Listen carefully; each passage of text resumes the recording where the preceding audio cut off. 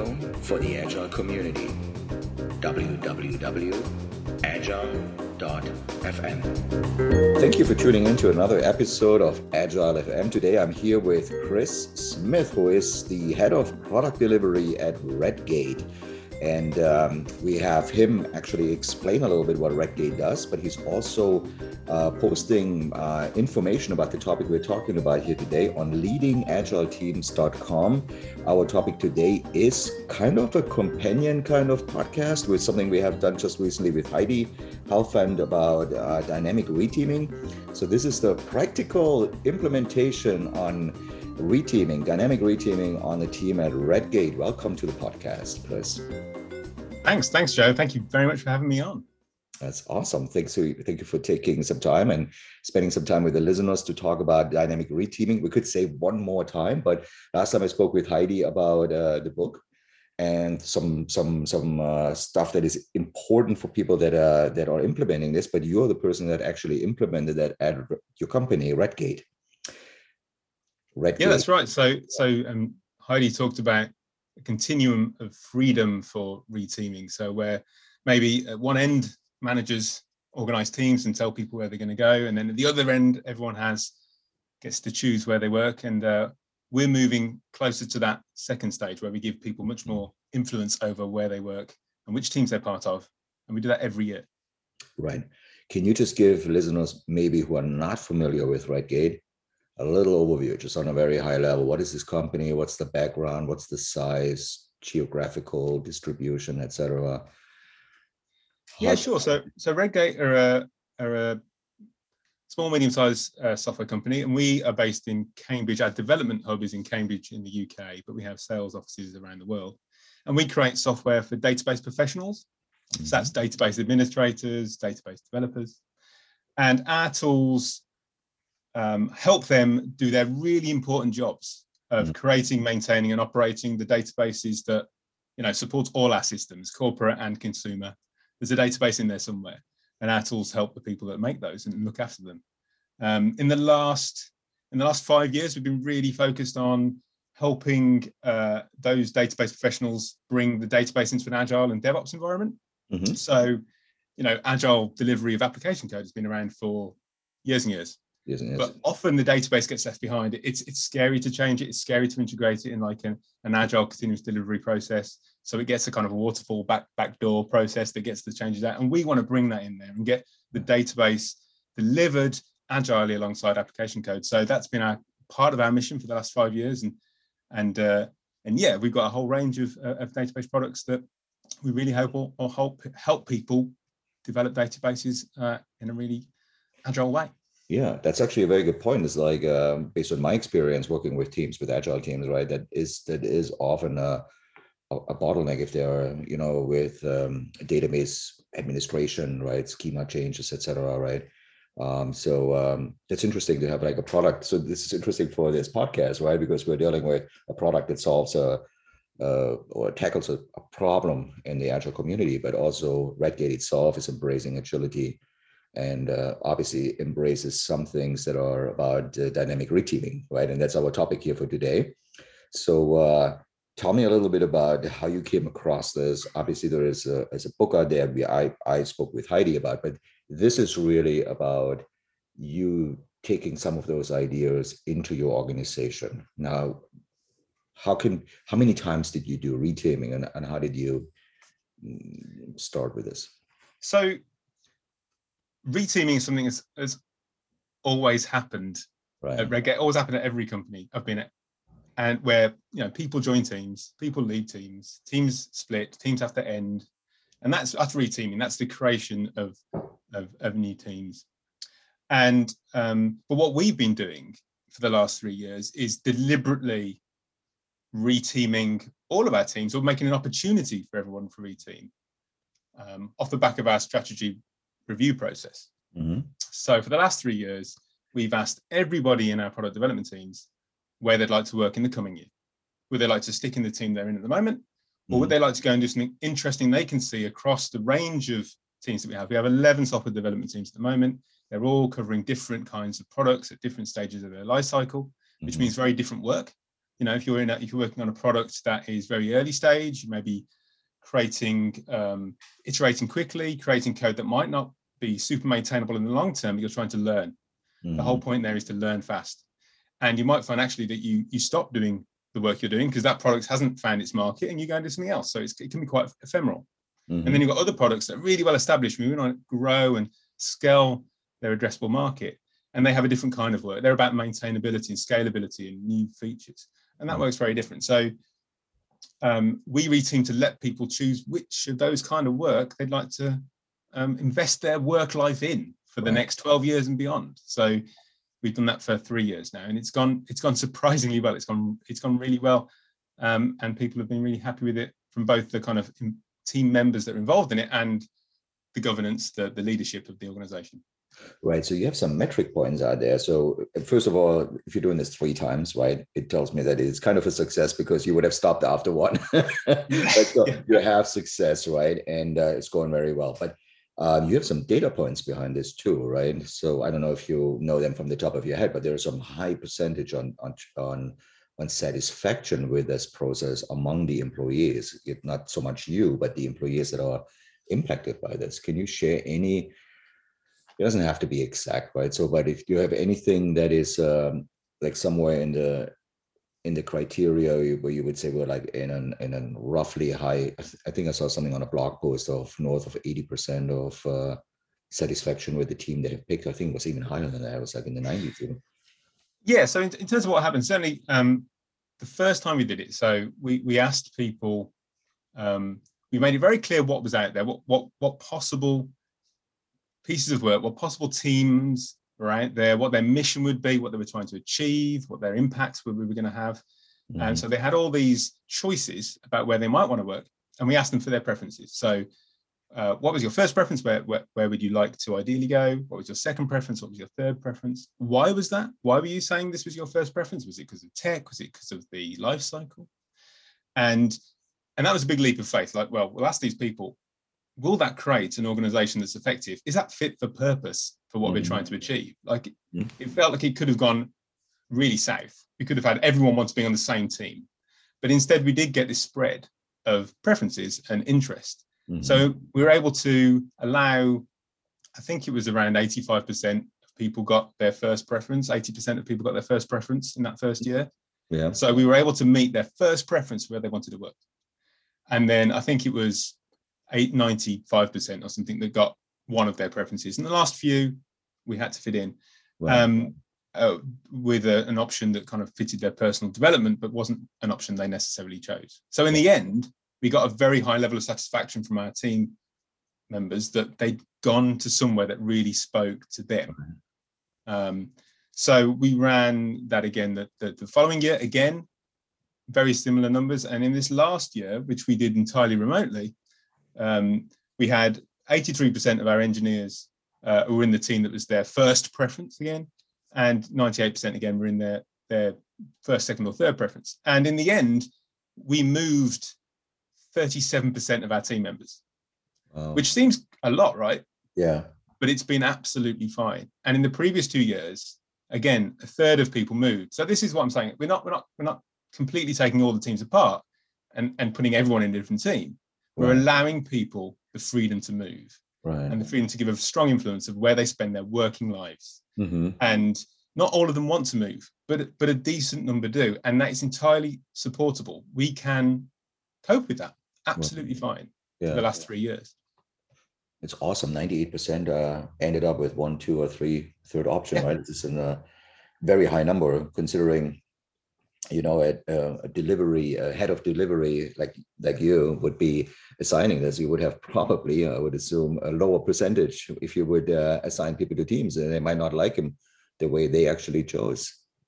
I honestly, when the first time we did this, I did not know what to expect. It was, as you mentioned, Heidi. I mean, Heidi was a big influence on this. But I think, you know, we'd called out at Redgate that we believed that the best way to make software is empowering teams with clear purpose, freedom to act, and a drive to learn. We try to make that a principle, and we choose what we do behind that principle. And but yet we'd have reteamed in the old-fashioned way of like managers in a room deciding. And then Heidi I actually saw Heidi at a couple of conferences talk about her subject, dynamic reteaming. It was like, hang on a minute. We're talking about giving people purpose and freedom to act, and I'm telling them what team to go in. Right. What am I doing? And it was that kind of push that said, don't be a hypocrite. If you say that you want to give people autonomy and purpose and mastery, ask them where they want to work. Right. Give them that opportunity to have a say. It was obvious once I'd seen that. Yeah. But the first time I didn't know what was going to happen. I thought, I hoped it would be I suspected that quite a lot of people would like to move, but not everyone would. Some people like the stability. It's their point in their career or the point in their life, or they're really engaged in their mission, and they don't want to move, thank you very much. But other people are looking for that opportunity. That's right. And by making it deliberate and making a date in the calendar where we will talk about this, it has freed, I think, a number of people up to move that wouldn't have otherwise tried something different. And also given them that opportunity to self-select onto a new purpose, to self-select a new mission, and to feel like a sense of ownership of what they do in their career. So, yeah, it was the first time was a leap of faith, but following that, I don't think we'd ever go a different way now, because it works. Yeah, it's like a nerve-wracking moment, right? If you're doing this the very first time and you're like, I have no idea how this very big event with so many people is going to go, and and it's a big relief on the other side, and prove that these things work once you go through it. Yeah, I think there was definitely the fear before, the fears I had before I did it, and maybe that reflects with folks at home that might have the same fears. If we ask people where they want to work, they're all going to choose the same exciting team. They're all going to choose where there's the new tech, where there's Kubernetes and everything else that's whizzing and exciting, or they're all going to leave a team that is maybe more about maintainability or looking after a large successful product, but maybe doesn't need a lot more features. It's kind of done, but it needs to be looked after. We're going to see all these people move away from the crown jewels, from the most important tools to the business. And ultimately, as a delivery manager, I'm going to get fired because all my people are going to move places. So that fear was definitely something we had to get over, and just sort of step into it. But I think we also thought about the fear that might be on the case of the people involved in the process. So, people don't love change in general. That's right. And so if you're in a team that you're feeling secure and you're feeling accepted, to actually leave is a big deal. And it can cause a certain amount of anxiety to step away from that comfort area and go and do something else. Yeah. So with the process at Redgate, we tried to think quite deliberately about how we can make it reteaming without the anxiety, both for leadership in terms of, oh my gosh, we're not delivering the things we need to the people involved is, I've got to change teams, that is frightening. And so our process isn't just, we go along to a one big session for 2 hours, and by the end of it, we decided what team we're on. We take a bit more of an expanded approach where we will make it very clear what options are available in the teams. Then we will let people explore them in their own time, kind of asynchronously now with remote working.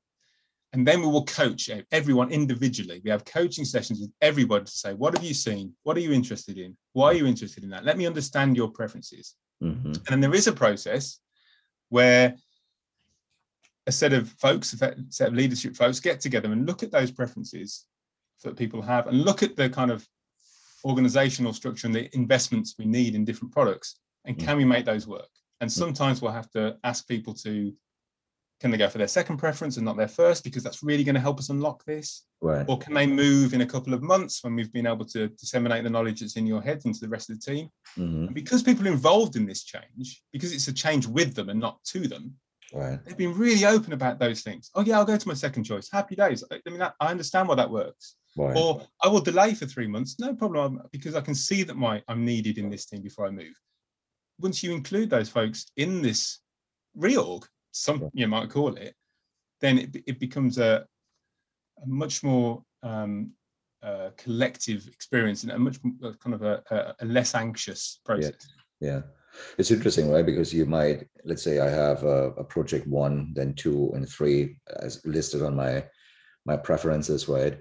And I might get assigned, let's say by you as a department head without dynamic reteaming to, let's say, option 3. And for me as a person being assigned to that team, I might have a negative association to it because I was assigned to it.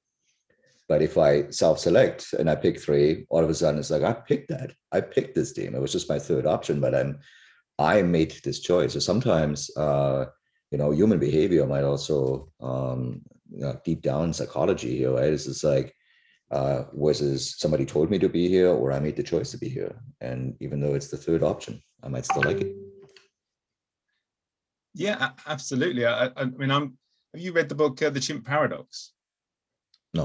Which is by a chap called Professor Steve Peters, and he talks about he introduces a model that helps you understand how the brain works. I mean, it's very abstract, but it kind of helps me understand it. And that kind of, it talks about you kind of in a chimp, but the thing that's kind of captured in your amygdala, which is it reacts, it's very emotional, and effectively your chimp doesn't like being told what to do. Right. So by a manager telling you that you need to go in team 1, you will quite naturally, quite physically have a reaction to that. Right. It's normal for you to think, well, why are you telling me to do this? I should have a say in this. I need to have some self determination. That's right. And you're right. Like some people could actually choose that team, that project 1 themselves because they got the choice, and their experience of that will be totally different from being told to go in it. That's because right. They're included and we cared about what they thought and we looked after their psychology and their inner chimp. I think another thing that's happened that I've noticed, having done this for 3 years, that it's completely normal, I think, for people to look for someone to blame if there's a difficult time on a project. Like it's on a project, it's getting really gnarly. There's something very difficult to do here. That we've got some real hard things we've got to do. And it's kind of normal to say, well, they've done this to us. We've been put in this situation. I've been put in this. I'm a victim. I've been put in this situation, and it's really hard. Whereas we've chosen now to be in these teams. We've seen what's coming and the gnarly work that's coming, and we've self-selected onto that, and we're going to give it a crack, and we're going to do our best here. So there's much more kind of, as you say, sort of they understand why they're here, and they have chosen it, so they're going to crack on with it. Right. There's much less us versus them now that I see around team mission and the kind of the difficult stuff that teams have to take on. I have a question. Like, you've been with Redgate prior to the time when you started reteaming, right? And so at one point there was this moment where it's like, I'm going to try this. Obviously, there could have been any kind of impulse where you said, I need to do something, like I need to experiment with something, and it led to this process. But what was the time before reteaming? What were the challenges you were trying to solve? What was Redgate prior to reteaming? And just to compare now, like what was the business reason or the need to actually say, we want to try something, right? And then the path took you to that approach, which we now call dynamic reteaming. But just like curious to hear, like what was the trigger? So if somebody is out there and says, well, what was the problem that we're trying to solve? Well, there was that piece where, we were talking about these principles for organization and not living them by doing things in a different way. So there was that part which was important, but I take your point. It wasn't like the pure business driver. I think we wanted to make a big change. We wanted to restructure in a way where, as I said, we were clearer about what our product teams were for. So where they were in sort of Kent Beck's 3X model, were they exploring, were they expanding, were they sustaining? And the work was very different. We wanted to be very clear on that. And then when we were clear on it and said, product X, you're an exploring product. You looked at the folks in that team and you knew that wasn't the kind of work they wanted to do, some of those folks. They wanted to do some of the other work. They wanted to do some of the scalability and the performance work that is in an expand or a sustain product. So you could see people were within the wrong place once we'd been clear about what the products were trying to achieve. And so there was a problem there. How do we get them in the right place while not destroying everyone's morale and having this big, crazy reorg where people tell everyone else what to do? So there was that, but also I think we were seeing real silos in the organization. So Redgate for a long time has been a product company. We've got product teams, literally. And we built up teams to be autonomous and self-sufficient as much as possible. And when they do that, they stop talking to each other. Completely naturally. They solve their own problems. And a team that just sits next to them, literally next to them, when we're allowed in the office, they wouldn't necessarily share what they were doing. And we end up with components that did the same thing across products. So we saw these silos, and we also saw, I mean, I used to totally believe in like the kind of stable team that stays together forever, and that's the best kind of team. And this has challenged my thinking, because what you see there is not only those silos, but also people that become the expert in a thing and never leave. And they never can leave, because all the knowledge is in their brain. Yeah. And all the knowledge around the teams becomes tacit, it becomes part of the group think of the team, not explicit. So it's not written down anywhere, because the silo know all these things. So we were having a less agile organization as a result of that siloing and that ossification, that when it said, right, it's time to create a new team on product X, we weren't used to changing teams. We weren't used to people leaving, and we didn't capture the knowledge in a way that could be shared easily when new people joined. So we needed to get good at reteaming, which is kind of the kind of central, one of the central premises of Heidi Helfand's book.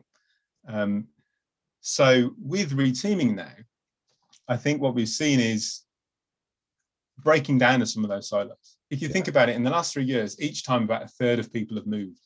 You think about that dissemination of skills and relationships across our organization, that it's easier for me now to go and talk to Team X because I know Jeff, because Jeff used to work with me last year, but we reteamed and now we're in different teams, but I have that connection now. So I'm breaking down some of those silos. I'm building up a kind of an organizational network that quite naturally was going away because of these strong silos. So innovation is therefore also like there's a foundation for innovation, right? Because I might walk over to another person. In your example, I think Jeff, right? Where I would walk over and have a conversation with that person. It's like, hey, you know what? I remember you from the last year's team we worked on together, and you mentioned X, Y, Z, and I'm now seeing this, and there might be a big thing for us as a company. So as a platform for innovation. Yeah, we also had probably an issue with allowing people to progress their personal development, their learning and development goals. So not everyone, especially engineers, they don't want to be the manager or the team lead or the whatever next. They want to widen their skill set. They want to learn new technologies. They want to get more experience in different areas. Yeah. And you can do that by changing teams, by saying, okay, well, I'm on some of our teams are, some of our products are plugins to Microsoft IDEs, but I want to work on a web tool. So actually I need to widen my web skills, and I can do that by moving teams. That is my personal growth. That's my personal development. I feel like I'm learning. I'm happy when I'm doing that. And we needed to enable those because we weren't doing it within the teams. Right. So you have these events, and the last event was a remote event, right? So the first two were in person. The third one is remote. What's your takeaway from a remote event and reteaming? Obviously, you might have gone into the same, like in the first one, you had fear about, is this going to work? Maybe another moment of fear where it's like, is this going to work in a remote way? Yeah, it went really well. And I think I was confident as we went into it, because our organization, the same as many organizations that have been forced to work more remotely, is to have people away from the office and working from home from distributed workplaces, is we've picked up tools and we've learned techniques over that 9 months of doing that have helped us understand. Like, we've learned how to collaborate remotely. We're using tools, visualization tools like Mural and Miro, things like that. Right. Using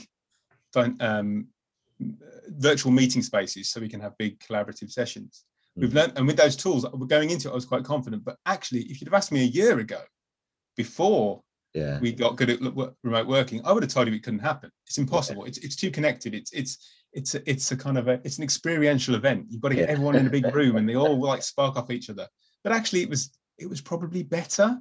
Wow. Remotely. I think a couple of the reasons were, if you put everyone in a big room and they talk at the same time, you can't hear anything. So our virtual space, using a tool called Spatial Chat, meant that you could actually move around the room and hear specific people and do everything else out.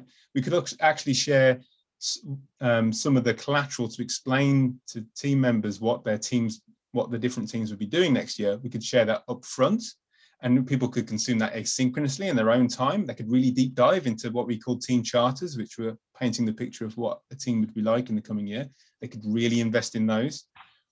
And also, as as leaders trying to visualize all these preferences and work out if they fitted, a tool that online that captured how things were progressing, and you didn't have to write up the notes from the meeting because it was there in the tool. Right.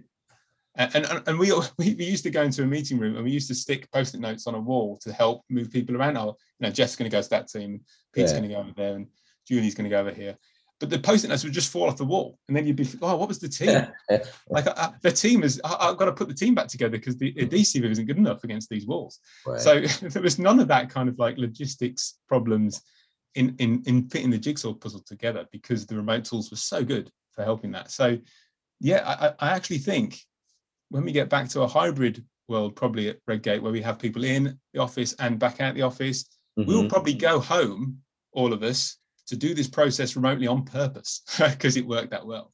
Yeah. And use the kind of time in the office as social time, as collaborative time, as kind of connection time. And this can be a process that actually happens remotely.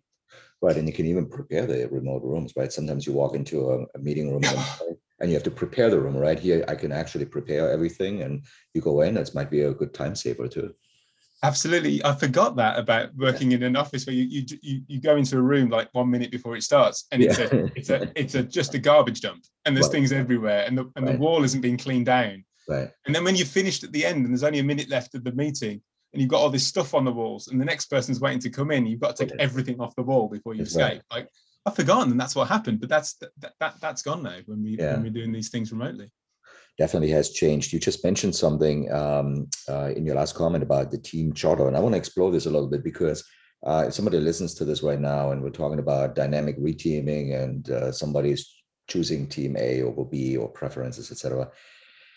You're not just going to make this out of the blue. It's just going to be, this is not like personal favorites. I want to work with a specific person or something like that, or I like this person. There is something that guides people in their decision making, right? And that is the team charter, if I'm not mistaken, right? Can you just give listeners a little bit of an overview? So it's not like there is something behind it which allows people to really self-select the teams.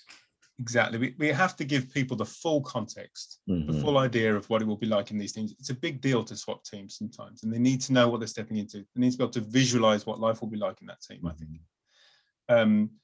So the team charter, which is just a lightweight canvas filled in by the leadership roles around the team who are in place before other folks are in place. So they're there to shape what that team will look like before we get people involved in joining as developers and designers.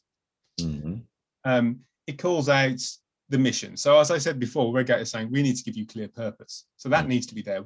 Why is this team here? What's the impact this is going to have for Redgate? Like, what are you doing? And so we're going to call that out. We're going to say, what does this team own? What's the scope of your work? Do you own this product or these two products or this part of this larger product? What don't you own? So people understand again what kind of thing they'll be doing. And also, by then we should know what the product strategy is. How are we going to be trying to make these metrics move? We're going to be trying to do some competitive features, or we're going to be moving into a new database technology. What is going to be the strategy behind this work? And we also talk about what's life going to be like day to day in that team. So is this a team that really likes mobbing? A couple of our teams do a lot of mobbing, even remotely, really heavy on pairing. It's worth knowing that before you go. You don't want to arrive at that team being someone that doesn't really enjoy mobbing so much, and that's all they do every day. Like you need to know because there is some variety in practices and techniques across our teams. So we need to talk about those. And also we talk about, and this is an important part of it as well, the constraints. So for this team to be functional and able to do the job it's there for, we need these things. So we'll need some people with experience of this product before. We have to have people that know how these products work. We need people that have this skill with this technology, React, C#. We'll need these skills. And we'll need a mix of experience perhaps on senior to junior. We can take a few people that we need to mentor, but we really have to have a strong senior in there. So we encourage leaders to be very clear about what they think they need in their team, and for that to be open to everyone so they can see, I can see how I fit in there. Yes, I'm a junior, but they're okay with a junior, so that could really be a good fit for me. And they do mobbing, which is a great way for me to learn. That's a team I'd like to go to. I'm not so bothered maybe about the higher purpose right now. For me in my career, it's best that I Yeah. can learn and learn from an experienced person. So that's the team I might want to go to. So it's quite a multifaceted view on what the team will be like. But in a lightweight canvas, it's not a lot of words. It's a canvas that that people can fill in and absorb quite quickly, I think.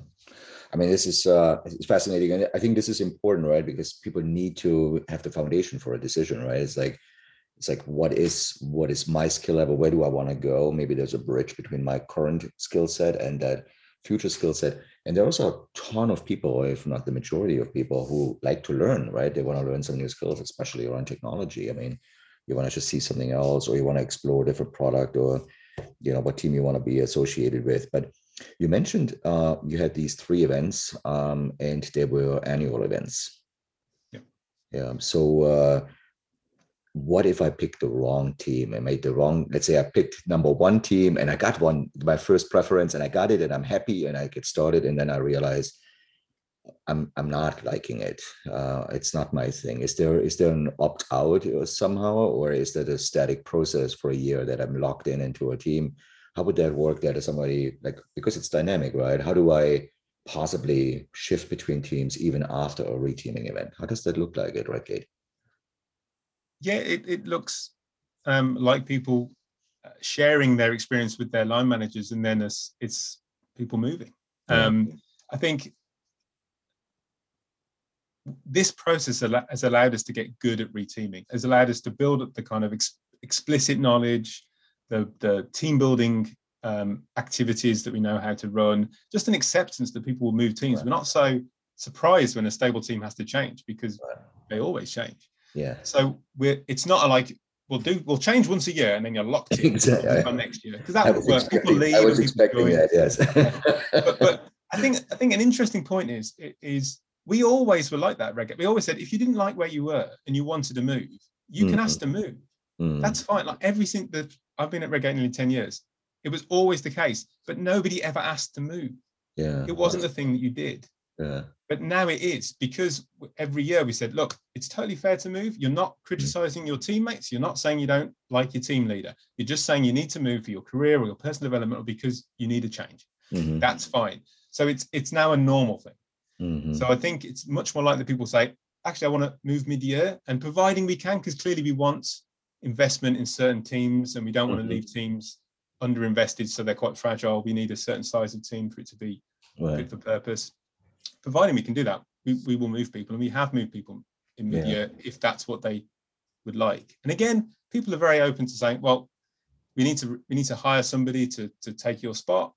So it might be a couple of months. It's like, fine, as long as I know you've heard me and I'm going to go over there, this is fine. It's not a problem. I'll keep in this team until we're ready. Awesome. Yeah. Would you recommend anybody listening out there to go with that flow of yearly annual events, or do you see any need for possibly shorter reteaming kind of experiences every 6 months or so? What is the pros and cons, and why did you guys settle for a year? So for us, it's yearly because we had previously an annual strategy review process. So with all our different products, obviously we are trying to be agile. We're trying to respond to the market and change, not plan too far ahead and then respond to what happens. But we do have a yearly process where we say, where do we want to invest? We can spend this much on teams. We can have this many people. Do we want to invest in this product or that product or this? And changes do happen. We double down on some products. We spend a bit less on others, and we need to create a new product.